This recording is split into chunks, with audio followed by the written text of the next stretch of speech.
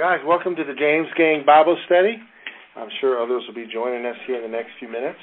Our speaker tonight, and you guys are in for a treat, is the man we know as Bobby Underwood. He serves faithfully here in various roles around the church, main one of which is he oversees the sound technician ministry, runs a soundboard, as well as keeps a schedule where he doesn't have to do it all the time. He's a husband to a lovely woman named Brooke, who keeps him organized, and he has 3 drop-dead gorgeous daughters. He's a man of God. He's a missionary's kid. He grew up in Brazil and at one time could speak Portuguese quite fluently, I understand. He's a native of Granbury. When he moved back to the States, Granbury is where you settled, right? But your family is from this area. Yes. So, Bobby, I'm going to pray and turn it to you, brother. Lord, I just thank you for your word, and I pray, God, we would have hearts to hear what you have to speak to us and give Bobby boldness to declare the truth and to tell us like it is. In Jesus' name, amen. Amen. Bobby Underwood. How are y'all? Good. Good. Well, Pastor Allen asked me to speak to y'all tonight on confrontation.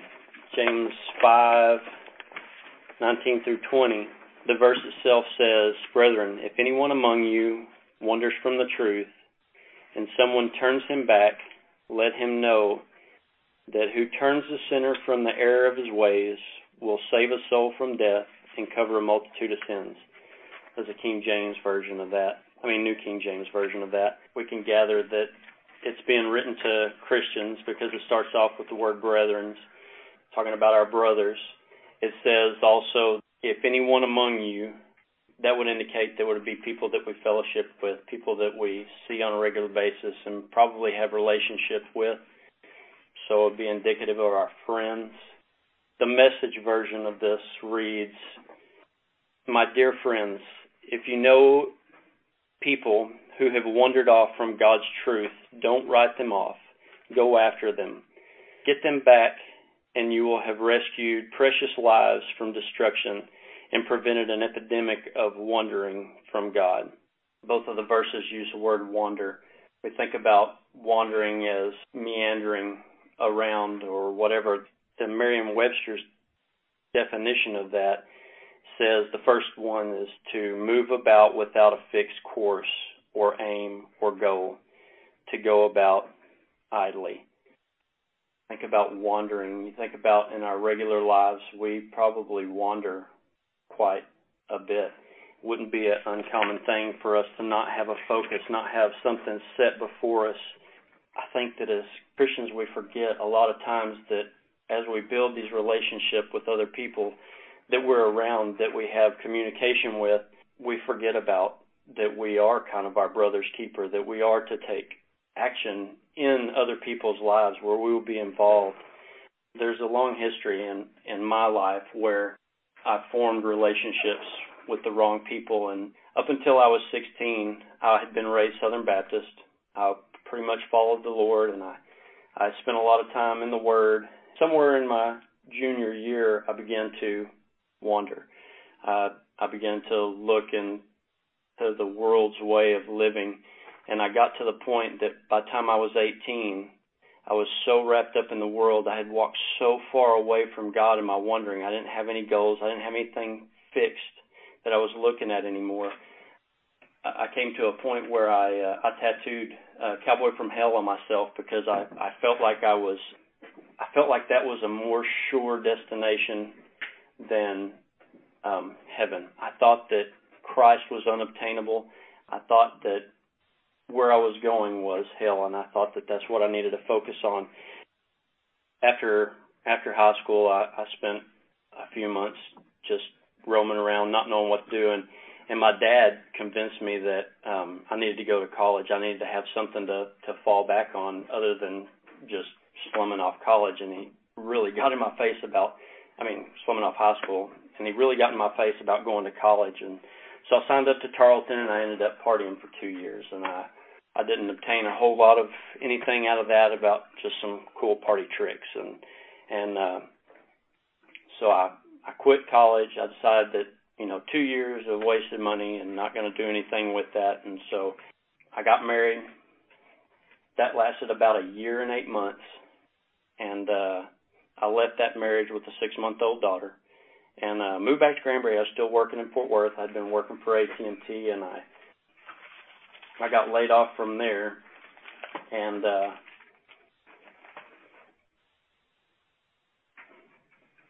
during that time, well, the whole time from when I left till then, the people in the church had really been on their face for me.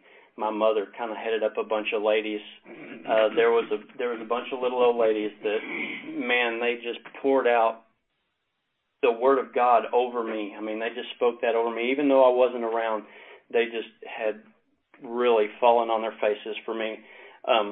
It came to a point where my dad stepped in and he said, look, he said, I'm looking at what you're living. I'm looking at what you've done. I'm looking at where you are. He said, have you seen it? Have you seen what it looks like? I said, yeah, I'm fine, Dad. I said, it's all good. I'm doing all right. You know, I got a job. I'm paying my bills. And he said, but look at where you are and look at what you have and look at what you've got this daughter.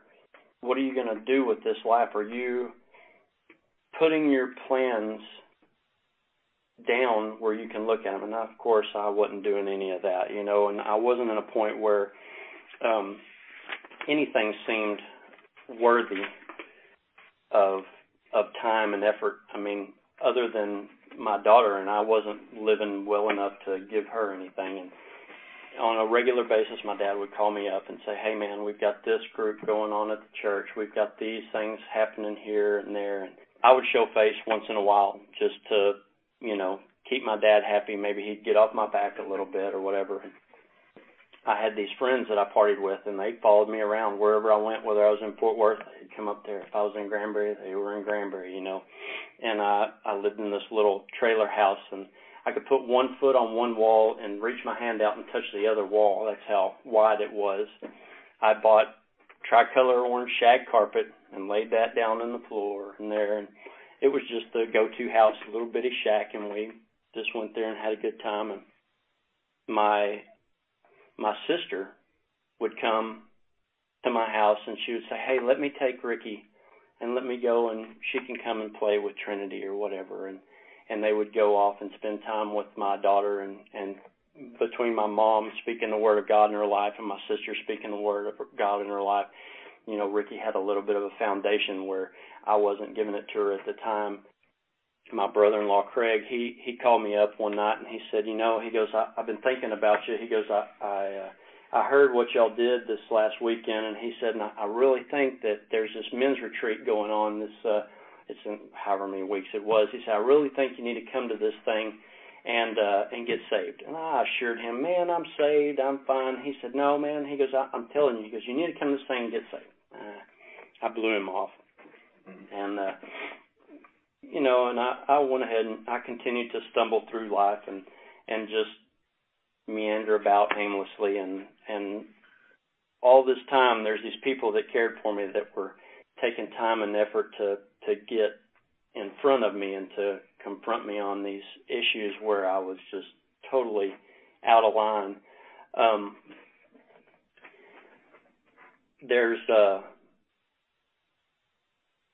When I got laid off, I was working for a small company. It was a branch of AT&T that sold telemarketing.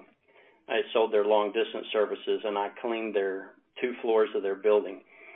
And I was driving back and forth to Fort Worth to do this, and so commute was 12-hour day, even though I was only getting paid for 8. And God put this guy named Brandon in my life, and he called me up and he said, hey man, my boss has got a job here in Granbury. He said, it's not very much money. The time is short. It's 8 to 5, Monday through Friday, half a day on Saturdays. And he said, I think that it'd be good for you. He said, because I think you're living in rebellion. I said, oh man, I'm not living in rebellion. I'm fine. I'm doing all right. And well, after several months of him hounding me about coming to work for this guy, I came to work, and the boss was Eddie, and he said when when I sat down to talk to him about working for him, he said, and I had already left my job because he said he was going to hire me. And so I came down here to interview with him. Before I was hired, I'd already quit. And I sat down with him, and he said, Bobby, he said, do you smoke or drink? Yes. He said, okay, to work for me, you can't do those things. I said, okay, that may be a problem. Long story short, I took the job and continued to smoke, but that's beside the point. No rebellion. No rebellion. I don't struggle with rebellion today. I lock all my doors and I shut off all my lights.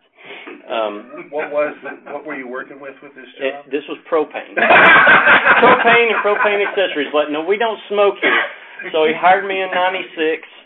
I quit smoking October 18th of 2000.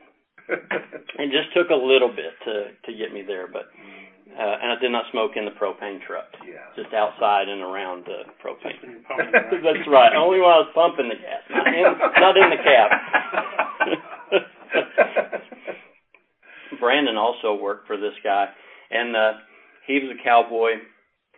And when I'd been at Tarleton, I thought I was going to be a cowboy, but that didn't work out because those guys fall off of horses upside down on their heads and on their backs, and that's not my game.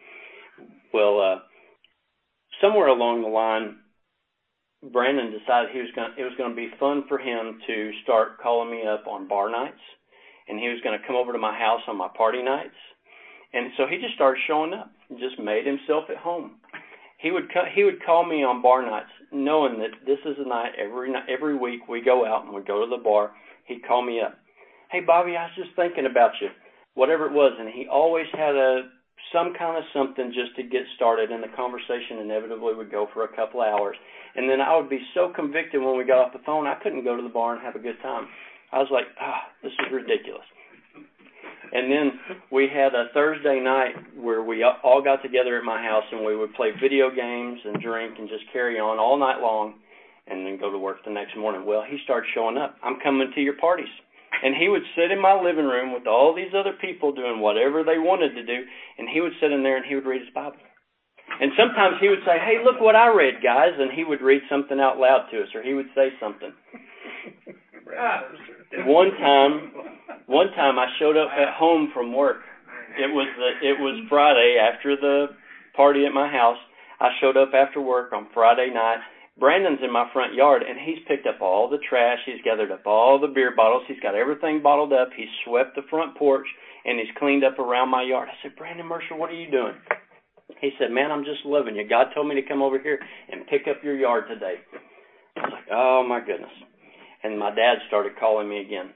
Hey, it's time you get back in church. It's time you get back involved in the things that are right. You're just out in the world, and you're flailing around.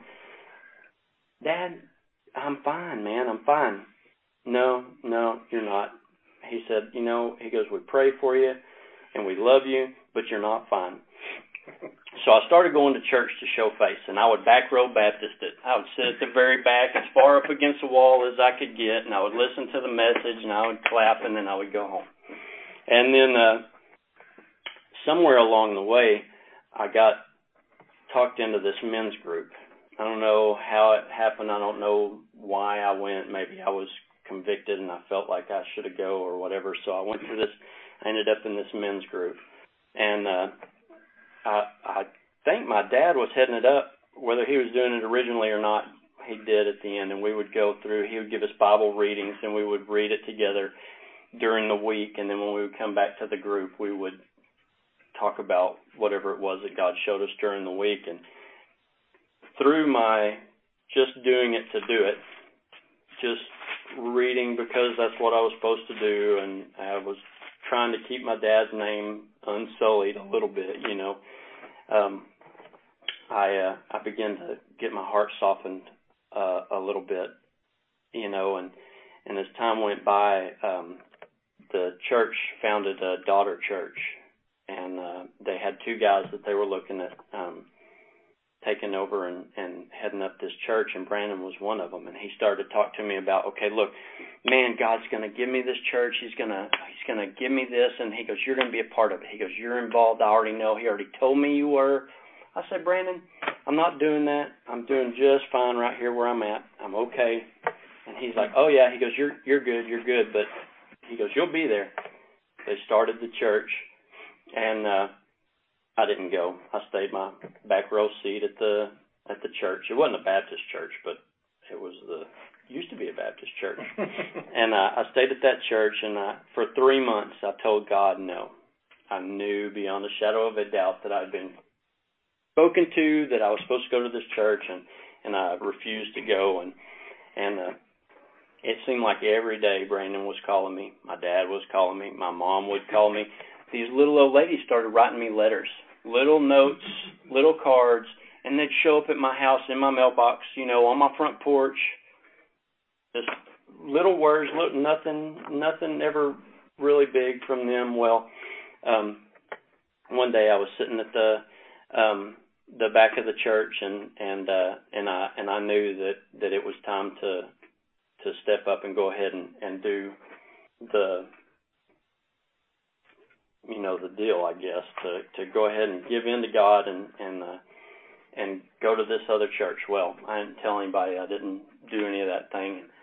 The week rolled around. It came to Thursday night. We had our bash at my house. We played video games. We drank. We got soused. We carried on, and the next morning, I woke up in my room, Ricky in there sleeping in my room, and 3 of my best friends in the living room. One on the couch, a couple on the floor, some other people on the floor too. And I got up and I was going to the kitchen, and I was probably going to get a beer and a cigarette, and I was going to go out on the front porch. And as I walked through those people on my floor in my living room, and I got to the kitchen, and I didn't even get to the refrigerator, and I turned around and looked at them. And as I looked at them, the Holy Spirit sat down in me. These words, he said, your friends are going to die and go to hell because they live exactly like you do, but they don't know me, and you're not living for me. I went outside, smoked my cigarette. Man, my heart was broken. Right then I knew that I'd wasted from 17 years old till probably 25. I was 25 or 27 at the time. And I sat on my porch and smoked my cigarette, and I told God, I said, okay, I'm going to go in there and I'm going to tell him. I'm going to tell him what you're telling me, and it's going to be all good. It's going to be fine. And I went back in there, stirred around. I sat down, and I said, this is what just happened to me. Can you believe this? I love you guys, man. I want the best for y'all. I'm changing right now. I'm going to fix this. I want to show y'all the love of Christ. They looked at me like I was some kind of ridiculous fool. Nobody had any words to say. Nobody had anything to say. They got up. They didn't say bye. They didn't say kiss my butt. They just walked out. All of them. Every one of them. 3 of my best friends. Nothing. I called. No return phone calls. I'd show up at their house and they'd ignore me. They'd let me come in, but they didn't have anything. They didn't want to have anything to do with me. And well, it turns out it was my turn to start looking at the Word of God, because I knew that 2 of them had grown up in the church, in Christ's words, and I knew that it was my turn to do this. I went ahead and called Brandon that morning too, and I said, okay, I'm going to come. I said, this just happened here. I said, my friends left. They're not talking to me. I said, I'll be there Sunday morning. He said, you better come at 6. We need to get prayed up. I said, 6 o'clock in the morning?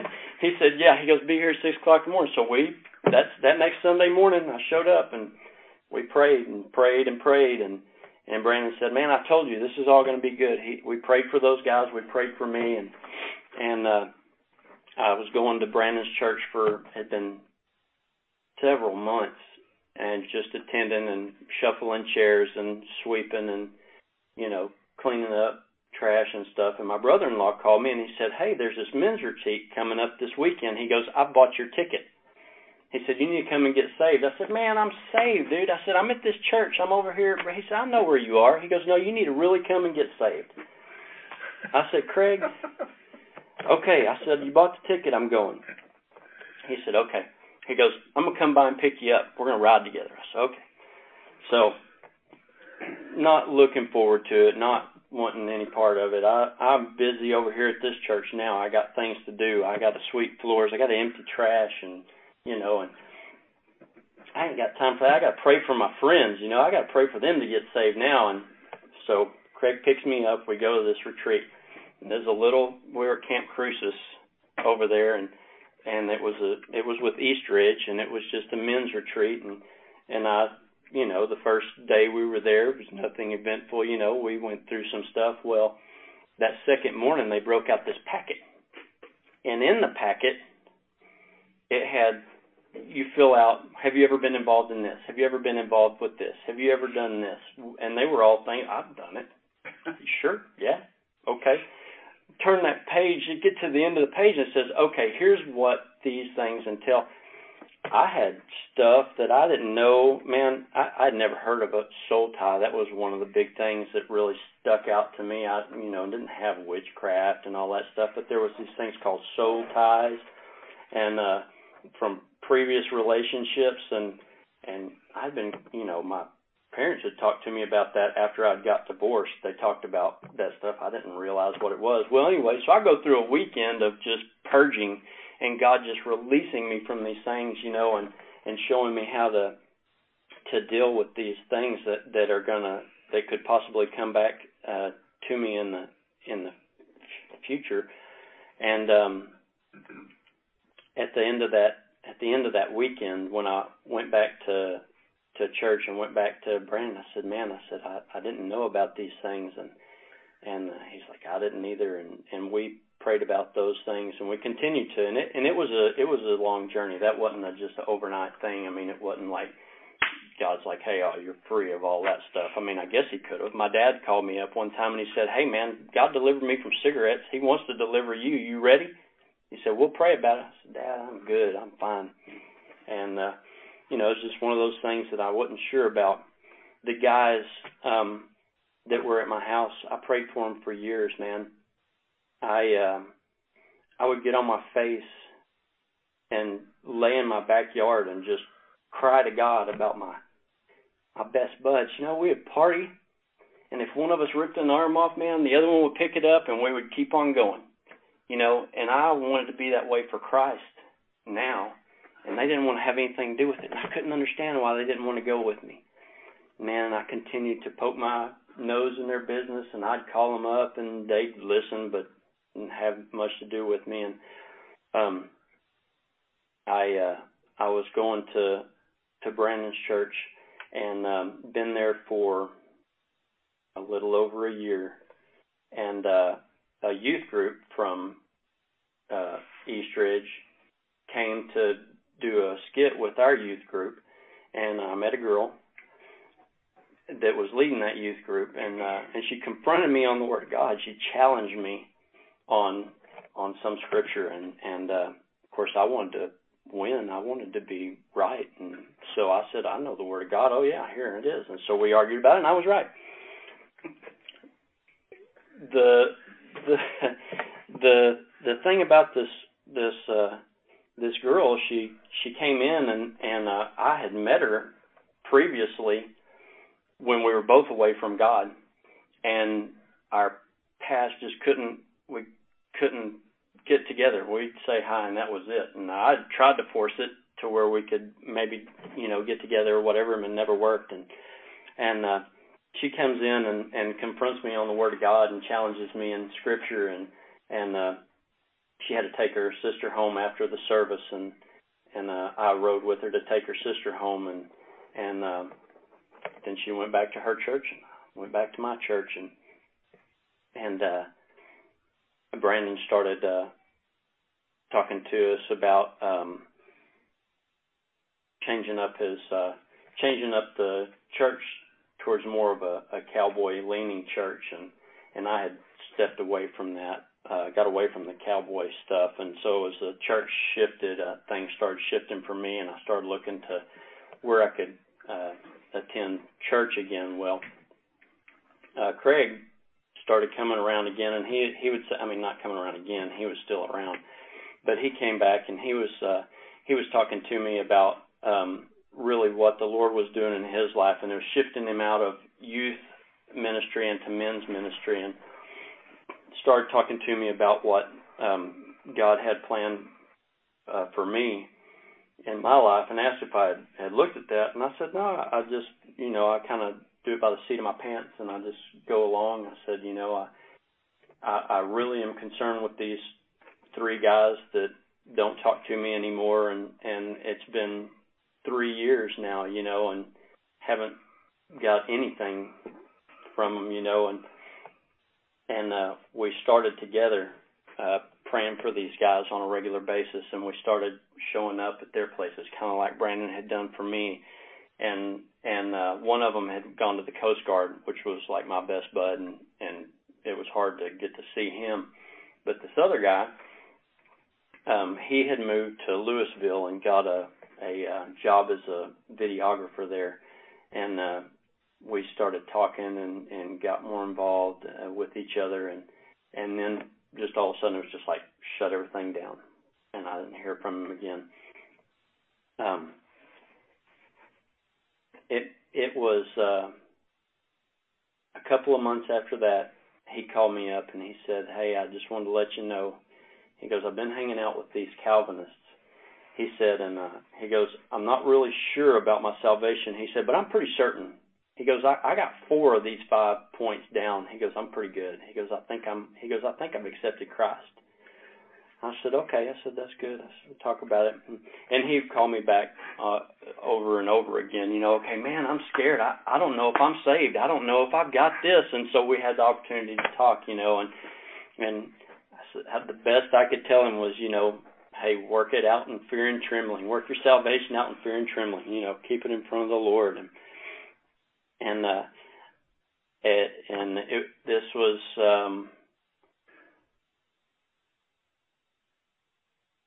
3 months after I met the girl from the other church. I get a call from Eastridge from one of the ladies who's heading up the singles ministry, and she said, hey, Bobby, she said, I'm heading up the singles ministry. I said, I'm not interested. I don't want to, I'm not interested. I figure they were trying to get me wrapped up in something, Oh, no, I'm not trying to get you involved in anything. I need somebody to drive the van to Oklahoma, and you're still on the insurance, and nobody else is here that can go. Can you drive our van to a singles retreat in Oklahoma, pull the trailer? It was a 1-ton van. I was like, sure, I'll drive the van to Oklahoma. And so I get over there whenever it was we were going to leave and get the trailer hooked up and loaded and all this stuff. Well, that girl that I'd met, her name is Brooke. She's my wife now. We went to Oklahoma to the singles retreat, and we came back, and 3 months later we were married.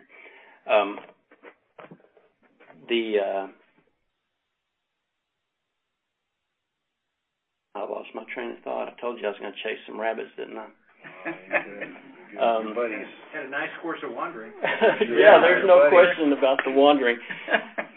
Man, but in that time where I was wandering, God never forgot me. There was somebody in my face all the time, whether it was family, friends, some guy that I'd never known and just met.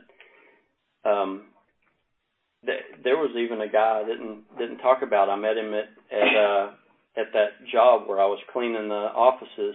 He was an Indian, and he said that he had become an Arminian. I didn't know what that was. I had to go figure it out. I went and bought a different Bible. I went and got some concordances and studied up some stuff so I could talk to this guy. But as I was in my roaming around, God didn't write me off. He didn't let me go to the wayside. He didn't forget me. As He placed these people in my way, I think about what it would have been like if my mom had said, it's too late for him, let's just let him go. Or if my dad had said he's given our name a crap bath, or, what if my brother-in-law had decided to leave me alone after I'd rejected him on that first men's retreat, or what if Brandon had decided that I was too stubborn, I wasn't worth the effort, or I wasn't, where I need to be. Christmas, 3.5 years after that party, 7:30 in the morning, we're at the Christmas tree. We're sitting at the Christmas tree opening presents. Somebody knocks on the door. Who in the world is at my house Christmas morning at 7:30? I think, my neighbors? I go and open the door, and it's Jeremy, my best bud that was at that party. He said, I'm broken and I didn't know where else to go. He said, I told God this morning that I was done running. And God didn't forget him either. There's one guy left. His name is Ben. His name's in the red book that Pastor Allen has. He works with me over here now at the propane company. I pray for him. I speak the word of God over him when I can. He's not receptive at the moment, but if I get the chance, I speak life over him. I think that we're not only called to go out and make disciples, but here we're called to go out as brethren to anyone that's among us that is turned, and not to let them go, not to write them off, not to forget that, we are responsible for their souls. It says we'll cover a multitude of sins. All of that time, if those people hadn't been in my life in front of me, what kind of sins would I have committed? Where would I have turned? What line would I have taken? At a point in my life, I thought I was going to be done and dead by the time I was 23, and so I was living for that. That end's coming, all right, I'm ready, let's go do it. God and these people that he placed in my life didn't let me go. They didn't write me off. In my wandering about without a fixed course, without any aim, without any goal, God chose to take time out of his eternity and send some people after me to call me back. And he has given me way more than tenfold in return. God is good, and he wants good things for us, and he wants us to seek out our brothers and to love them and to care for them and to help them to return and bring them to repentance. And that's what I have for you tonight. Praise God. Oh, so you are excellent. You are the fulfillment of this passage. People being obedient to it. You're a living epistle. Man, it's awesome. God is good. Was there anybody that confronted you too strong?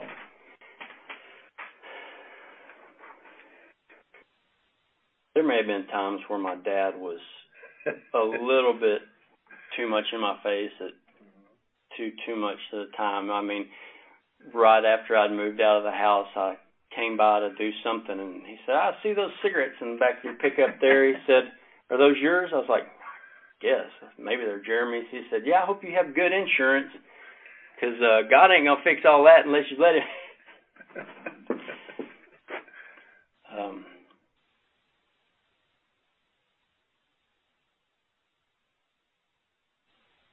The Spirit covering Brooke and leading her into your life at the right time is the most miraculous part of that entire story. Because I've had the same experience. Completely different time frame, but right. This woman that I have now,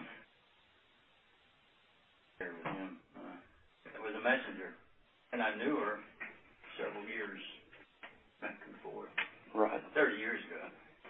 And then when I about ready to go over the edge, I've had enough. Bam, there she was. Okay. And she wouldn't have anything to do with me. Oh. Then. Right. Been a trip. Been a blessed trip for over 30 years. That's awesome. And I wish that on you. How old are you, Bobby? 40. I knew it. I know part of your story. I can't get a handle on it. My son, my baby son, a baby of all our babies, the oldest is 51, and Michael is 40. He's not here anymore. He's in New York. But he went to school here. Somewhere I've heard part of your story. Probably. Yes. And I think it had to do with the little old lady praying. Quite one probably. One of them was my wife. Oh, that's awesome. It's a small world after all.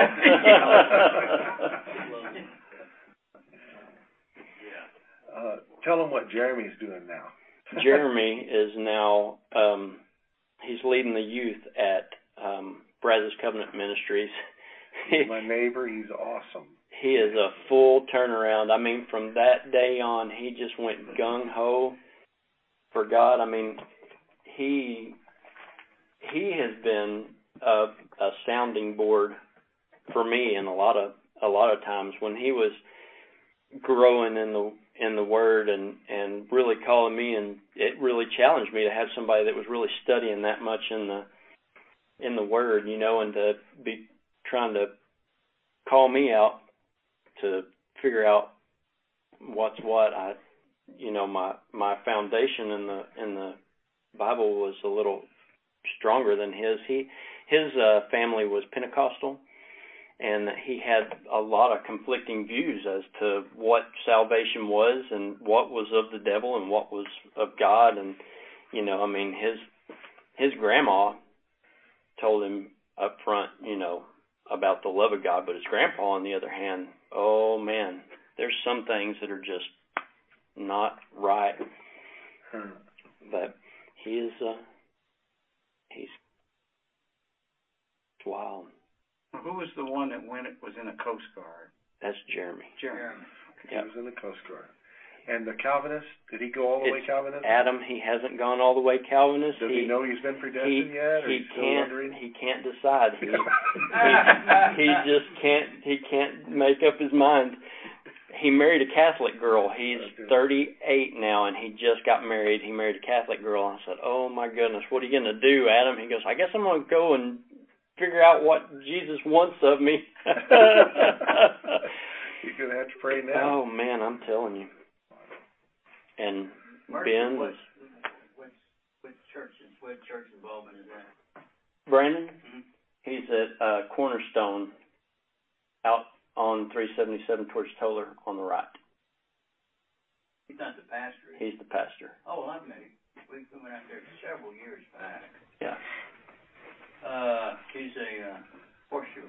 Yes. Yeah. Okay. Furrier.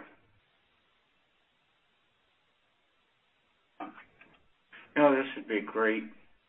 Your story would be great for the youth. I mean, because, that's where so many of them probably are. And just that promise that God, you're not lost. You're not forgotten. Right. You're not out there on your own, no matter what you think. And that's a lot of your story, and that's just great. When people were lovingly confronting you, did you ever try to throw them off by playing the "Don't Judge Me" card? Oh, goodness gracious! I'm sure I did. I did some wrong things when people were confronting me. Sometimes I'd get a little worse. Sometimes I'd fake better. What year was it that Brandon, that you started going to Brandon's church? Do you remember what the year was?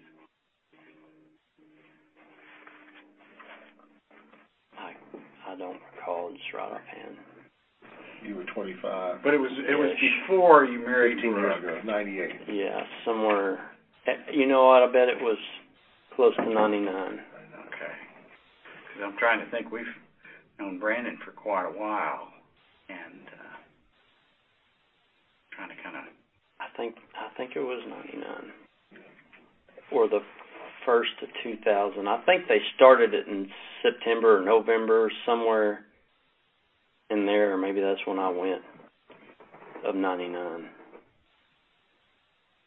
I could be totally wrong. But Brandon's come a long way. Man, has he ever. Yeah, it's a mighty man of God. Yeah. Well, the influence he has over Joseph's Locker. Yeah. Was just, I volunteered there for about 10 or 11 months and was there a couple days, at least one day a week. And I was really, really impressed by what they were doing. Hey, guys, y'all have any questions or comments? Bobby, thanks for sharing your testimony. What about some of the guys that kind of turned away as you were beginning to follow Jesus? Have you been able to either reconcile with any of those guys or even talk to them since then? There is one guy that doesn't talk to me at all. 3 of them I have a relationship with at the moment. 2 have gotten saved, and one of them says he doesn't need the Lord, but he's come to work over here at my propane company, so it's just a matter of time now. Because we're gonna stay in the space. Maybe not brutally, but yeah, that's great. Great. Well, thanks for sharing. All right, bless you, Greg. Thank you.